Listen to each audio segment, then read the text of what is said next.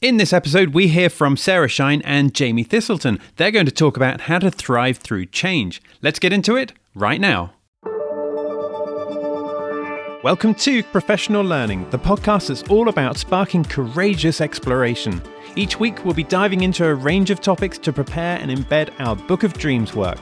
We'll be exploring the skills and strategies in order to implement these ideas. So, Jaime, thank you for joining me today. We've got the joy of talking about change, and we know that change is the only constant in life, don't we? And currently at our school, we're going through some pretty transformational change. And I think that as leaders, we've been on this journey perhaps a little bit more for the last 18 months and really mindful of how the change has maybe made us feel. So I think we'd just like to acknowledge that change does make you have feelings, and those feelings aren't always the same. And we might have from this episode some top tips to help us thrive through change. Yeah, absolutely, Sarah. I think, as you said, we've been going through change in the leadership team for the last year, and it's certainly brought up lots of emotions for us. And I think what's helped is being able to talk about it too and see, how each of us is feeling. And it's quite comforting to know that we are both usually feeling the same. And then it's actually really normal to feel anxious or to feel about sick or to be just have your stress heightened a little bit in these situations. As a leadership team, we always plan really carefully for the change. But sometimes I think we don't think about ourselves in this, and we don't think about what we can be doing to be able to actually get through it better, but not just get through it, but actually thrive through it as well and flourish, as we always say. I think that's a really good point, Jaime. It's there's always, we are busy. Schools are busy places, and there's always stuff going on. And as teachers, we're not always very good at putting ourselves at the top of the to-do list. So I think what we're encouraging listeners to do today is to really pause, acknowledge that we are going through change, be okay with understanding that this change is going to make us have feelings, may provoke emotions, and that they may not be the same as a friend or a peer in the department. But actually, if we pause and take a moment, there are some things that we can do to help ourselves. Can we talk a bit more about that, please, Jaime? Absolutely, we can. And there's so many things we can do. But I think before we get into looking at like the top tips for how to get through it, it'd be really interesting to go through what the brain is actually doing when we're feeling the emotions we feel when we go through change. And for us to be able to understand that, I think that will really help us then when we go to the tips to be able to implement them. I think that's great. You're taking me back to school. I'm predicting that you're taking me to my psychology and perhaps my science classes. Yeah, and it's probably not anything you haven't heard before, to be fair. So basically, there's two different parts of the brain. And we've talked a little bit about this in coaching, but the brain doesn't necessarily help us when we're going through change because it is pretty much geared up to go to the negative and not the positive. And there's some science behind that. And I'm by no means an expert in this, but there's one side of the brain that's called the amygdala. And what it does is it scans for any safety or danger, and it perceives an emotion to go with that. So that is what it is. It's basically the fight, flight, or freeze response, which I'm sure most of us have heard of before. It's really important, Jaime, just to cut in there, sorry, but it's really important, in the olden days, in caveman times, we needed that, didn't we? You're getting chased by a tiger, you need to work out whether you're going to fight or run, yeah? Yeah, absolutely. But coming into school every day is not, hopefully, a life or death situation. Not feel like that. We should not feel like that. So, and we would have seen it before in our colleagues, we would have seen it before in the students that we teach. But what that looks like is us running in fear, being stuck in denial, or just fighting against the situation.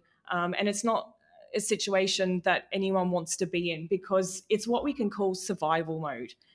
And when you're in that survival mode, you are not going to be working towards any goals. So basically what it does is it makes us really resistant to change. It makes us a lot less creative. It means that we're probably not in a frame of mind to be flexible or to complete teamwork or just to be positive in general. And it certainly, as I said before, doesn't help us to be working towards our goals, which is, as teachers and teams, we're always doing.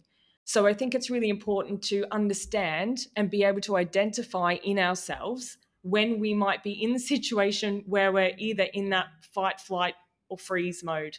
Yeah. Oh my gosh, you're right. You said there were two parts of the brain that affected the way that we respond to change. So thanks, Mr. Amygdala or Mrs. Amygdala. I'm not really enjoying the instinctive reaction there, but what else does the brain do to us? Well, funny you say that. And just before I go on to the second part of the brain, I would just say too that there are actually physiological effects that go with it, that fight, flight, or freeze. And you might notice it as just feeling a bit sick, feeling nauseous or whatever. But what it is actually your digestive system starting to shut down. And it's just one of many things that can happen. So I think it's really important that we can recognize that and be able to do something about it. And hopefully the top tips I share with you later will help. But just to remember that if you are in that situation, or you think a colleague is in that situation, to reach out and, we can see what we can do to help you. And that's really important, Jamie, because it's very similar to definitely at the primary campus, what we teach the kids to notice, name and understand their feelings. But if you're saying there that it's got physiological impact, it's really important that we are aware of that and that we are proactive to notice it. And I like what you said there about noticing it in a colleague and being, looking after each other. Yeah, sometimes I think it might be easier to see it in someone else than what it is to recognize it in yourself as well. So if we all work together, and if you think someone might be in this, ask them how they are. See what we can do to support. And again, if it's even further down the line, we have members of the community and outside of the community that can help as well. But anyway, moving on to the second part of the brain. Yeah. So we've talked about the amygdala. The second part is the cortex, and that's the habit part of the brain. So it's the bit that likes habit. It likes keep doing things that it's always done or seeing the world how it always has. And what it does is sometimes it picks up the facts that it has. And we've all been here and we've all done this, I'm sure, is that you fill in the blanks. And it can usually, as I said, the brain is predisposed to thinking negatively. It usually fills the blanks with negative thoughts. So you can come up with all of these amazingly negative stories about what might happen. I'm sure you've experienced that before. I know I have.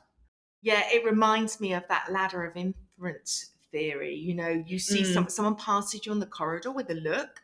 Yeah. And you immediately think, oh my God, they've just looked at me like that. Oh my God, they must think I'm incompetent. Oh my God.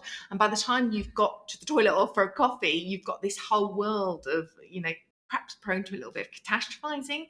And it's knowing that to stop yourself when your brain starts thinking in that way. Yeah, absolutely. And if you know this and you know that that's what your brain's doing, you can really stop yourself immediately from doing that. And you can look at the other side. And when we go through the top tips, I'm going to give you some ways to do that. Okay, that's really good. Thank you. All right, anything else we need to know about the brain? I don't think so. I think if you've got that stored. Okay, so that knowledge is going to help us now with your top tips to think about how we can help ourselves to train our brains to look after ourselves as we go through change. I hope so. And I really like how you said train your brain, because it really is about that. For example, they say that the ability to thrive in change, it's actually a skill, and it's a little bit like a muscle. And you can do as much reading around being healthy and growing stronger muscles as you like, but it's not actually going to build your muscles. I wish it did, but it doesn't. And it's the same with going through change as well. So again, you can read all the theory, but unless you are actually practicing training your brain on a regular basis, it probably won't have an impact. So again, that's good to remember too as we go through the top tips. Okay, so good heading habit there to think of. Right then, I'm really curious about these ideas you're going to share with us now then, Jamie. So top tip number 1, please. Yes. So they're not rocket science, but they're all good to remember to help us through. And I just wanted to say before I go through them that I have sort of consolidated these from looking at the work of MJ Ryan, and she's a leading expert on change and human fulfillment. So those two things go really well with what we're talking about today. She's written numerous books and papers on this issue as well, so you could look her up if you were interested in learning more. She has 20 top tips. I've distilled it into 5. So the first one, and again, something you've heard before, focus on the solution, not the problem. And this is really about understanding what the change is, I think, because if you don't understand it, you're less likely to be able to accept it. And you might have to really think about here, do I agree with the change as well?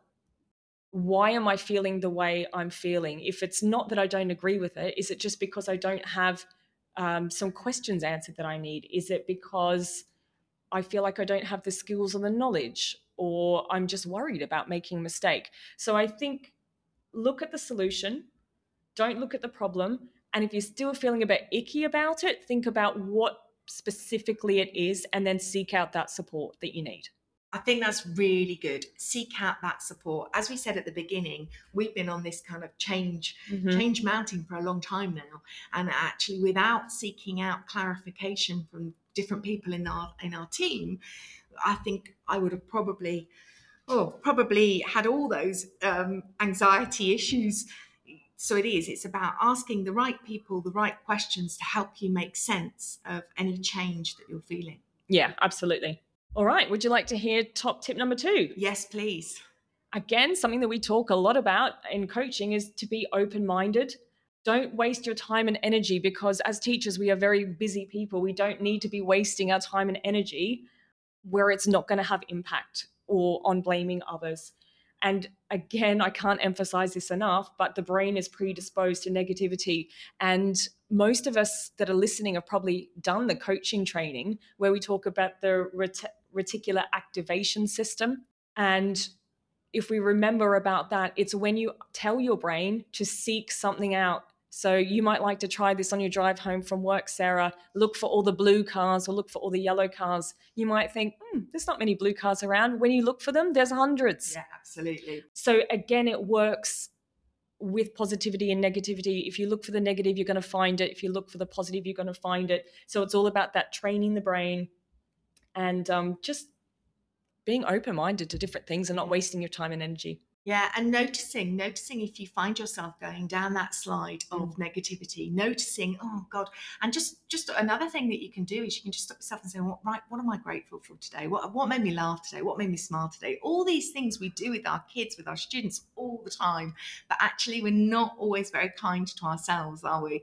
So that open-mindedness, reminding yourself to be open-minded and not get caught up in the negative. You know, you are training your brain, you are in charge, you are controlling what you can control. Yeah, well, go on then. Any more to add on there? Well, yeah, you just made me think of something there, Sarah, when you said, go and do something that makes you smile, because there is actually science. If you remember before, I said that first part of the brain, the amygdala, and it puts you in that stage where you feel unsafe with the fight, flight, or freeze. Yeah. So what they say is if you find yourself in that, go and do something. They call it playing. So go and find something that you like doing. And basically what that tells your brain is that you're in a safe space. So while it seems very, very simple, there actually is neuroscience behind it. I love it. I love that there's science behind this. Many of us will have heard these top tips for well-being in various social media. Well-being is very big in our worlds right now, isn't it? But to actually understand the science for these ideas is really helpful, Jamie, really useful. So what I heard there was be open-minded. I'm putting some practices to help you keep open-minded. Okay, so the next one really moves on quite nicely from what we talked about, is just to try and rewire your brain. Now that might sound tricky, but really it's about faking it till you make it. Okay. I'm sure you've heard that. Yeah. Again, sounds really simple, but it all goes back to the brain science, and it's that muscle that I talked about before. And what it does is when we keep making the habit and we train this muscle, then what it does is create new pathways and habits in our brain that help us to think in a particular way.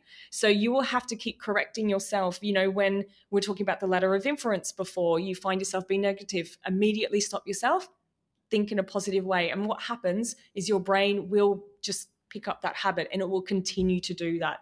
So, I mean, there's lots of different quotes. One that we use in the coaching training, Henry Ford, whether you think you can or think you can't, you're right, which I think is really quite powerful. Yeah. And then Sharon Begley as well. She's got a whole book that's called Train Your Mind, Change Your Brain. And she says, as we act, we become. So that's where the fake it till you make it comes from. Yeah. So it's not about being authentic in yourself as a person or anything like that, but it's just about creating positive habits. So we're saying be authentic in what you do, for sure, be authentic in what you do. Sincerity is really important, and people will see straight through you if you're not being sincere. But at the same time, to help yourself practice and adopt these positive mindsets, you might need to practice a little bit of fake it till you make it, until it becomes instinctive and feels natural. Yeah, absolutely. And we talk again in the coaching, so they're very tightly linked here, about how long it takes you to create a habit and break a habit. And we think maybe around 6 weeks either side. So that's worth noting as well, that it's not going to happen overnight. You've actually made me think about when I did the mindfulness training, the course many years ago now, the full-on mindfulness training program. And I used to come away and I used to think, oh, I'm not very good at it. I'm just not very good at it. And it was that in the group I was in, there were a lot of people that were doing it to a much more frequent and perhaps deeper level. But then I practiced kindness, and I said, okay, I can't give it that amount of time every day. I'm not going to start journaling. That doesn't work for me. But I can stop, pause, notice when my heart's beating a little bit faster, and practice my breathing. And sometimes I feel in schools, I don't know, if you ever race through your lunch and you're like, oh, and you get to the end, you feel, I actually feel quite sick. I need, it's what I learned from the mindfulness is about owning that and practicing, the bits that work for you. So I know I'm much better now at pausing if things are a bit rushed and regulating my breathing. I know that I'm much better at going for a walk and looking up and appreciating the birds and things like that. So it doesn't have to be full on to be useful, does it? These little practices can make a big impact, can't they? Absolutely. So small things can make big change. So try and implement small things to work towards that open-mindedness and positivity for sure. Right. We keep digressing, Jamie. This is such a fascinating topic. So where are we at now? What top tip? All right. Top tip number 4, which is to look at the opportunities that the change could bring you. So it's to sit back and think, okay, if this change was to be implemented, what can I actually learn here? What can I do differently? What might the opportunities be? Yeah, that's great.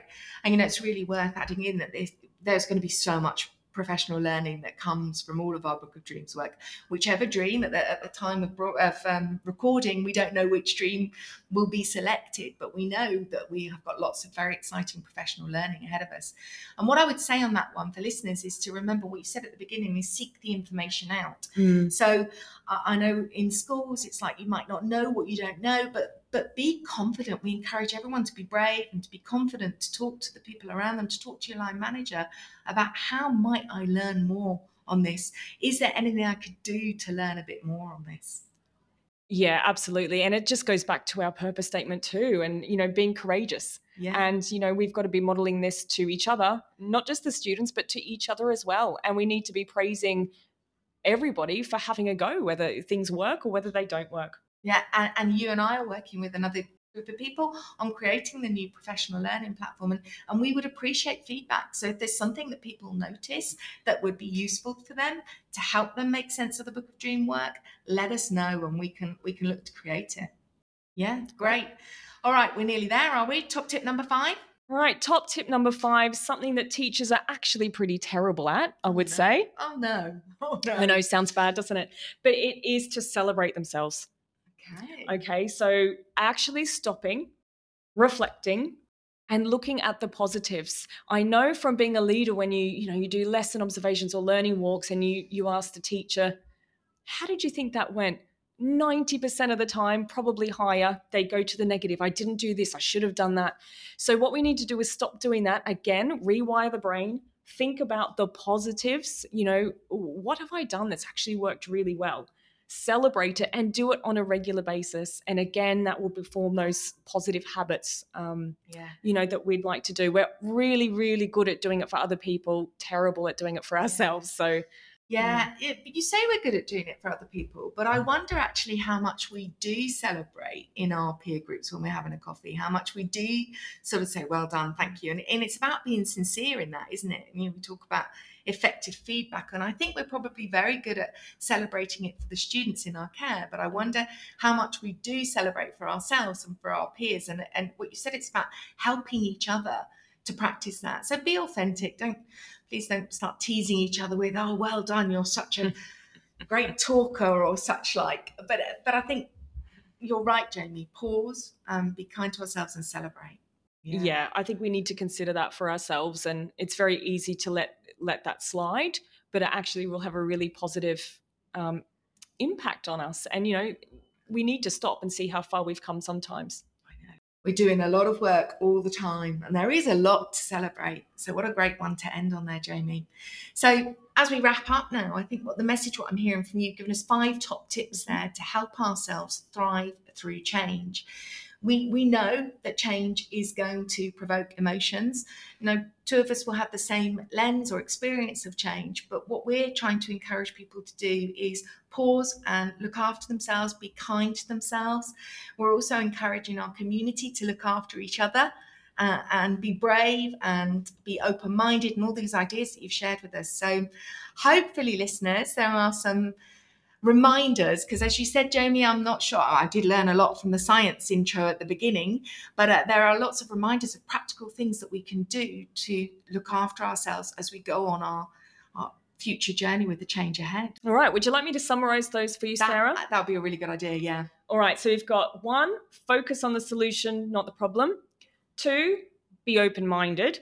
3, try and rewire that brain. So that's the whole fake it till you make it bit.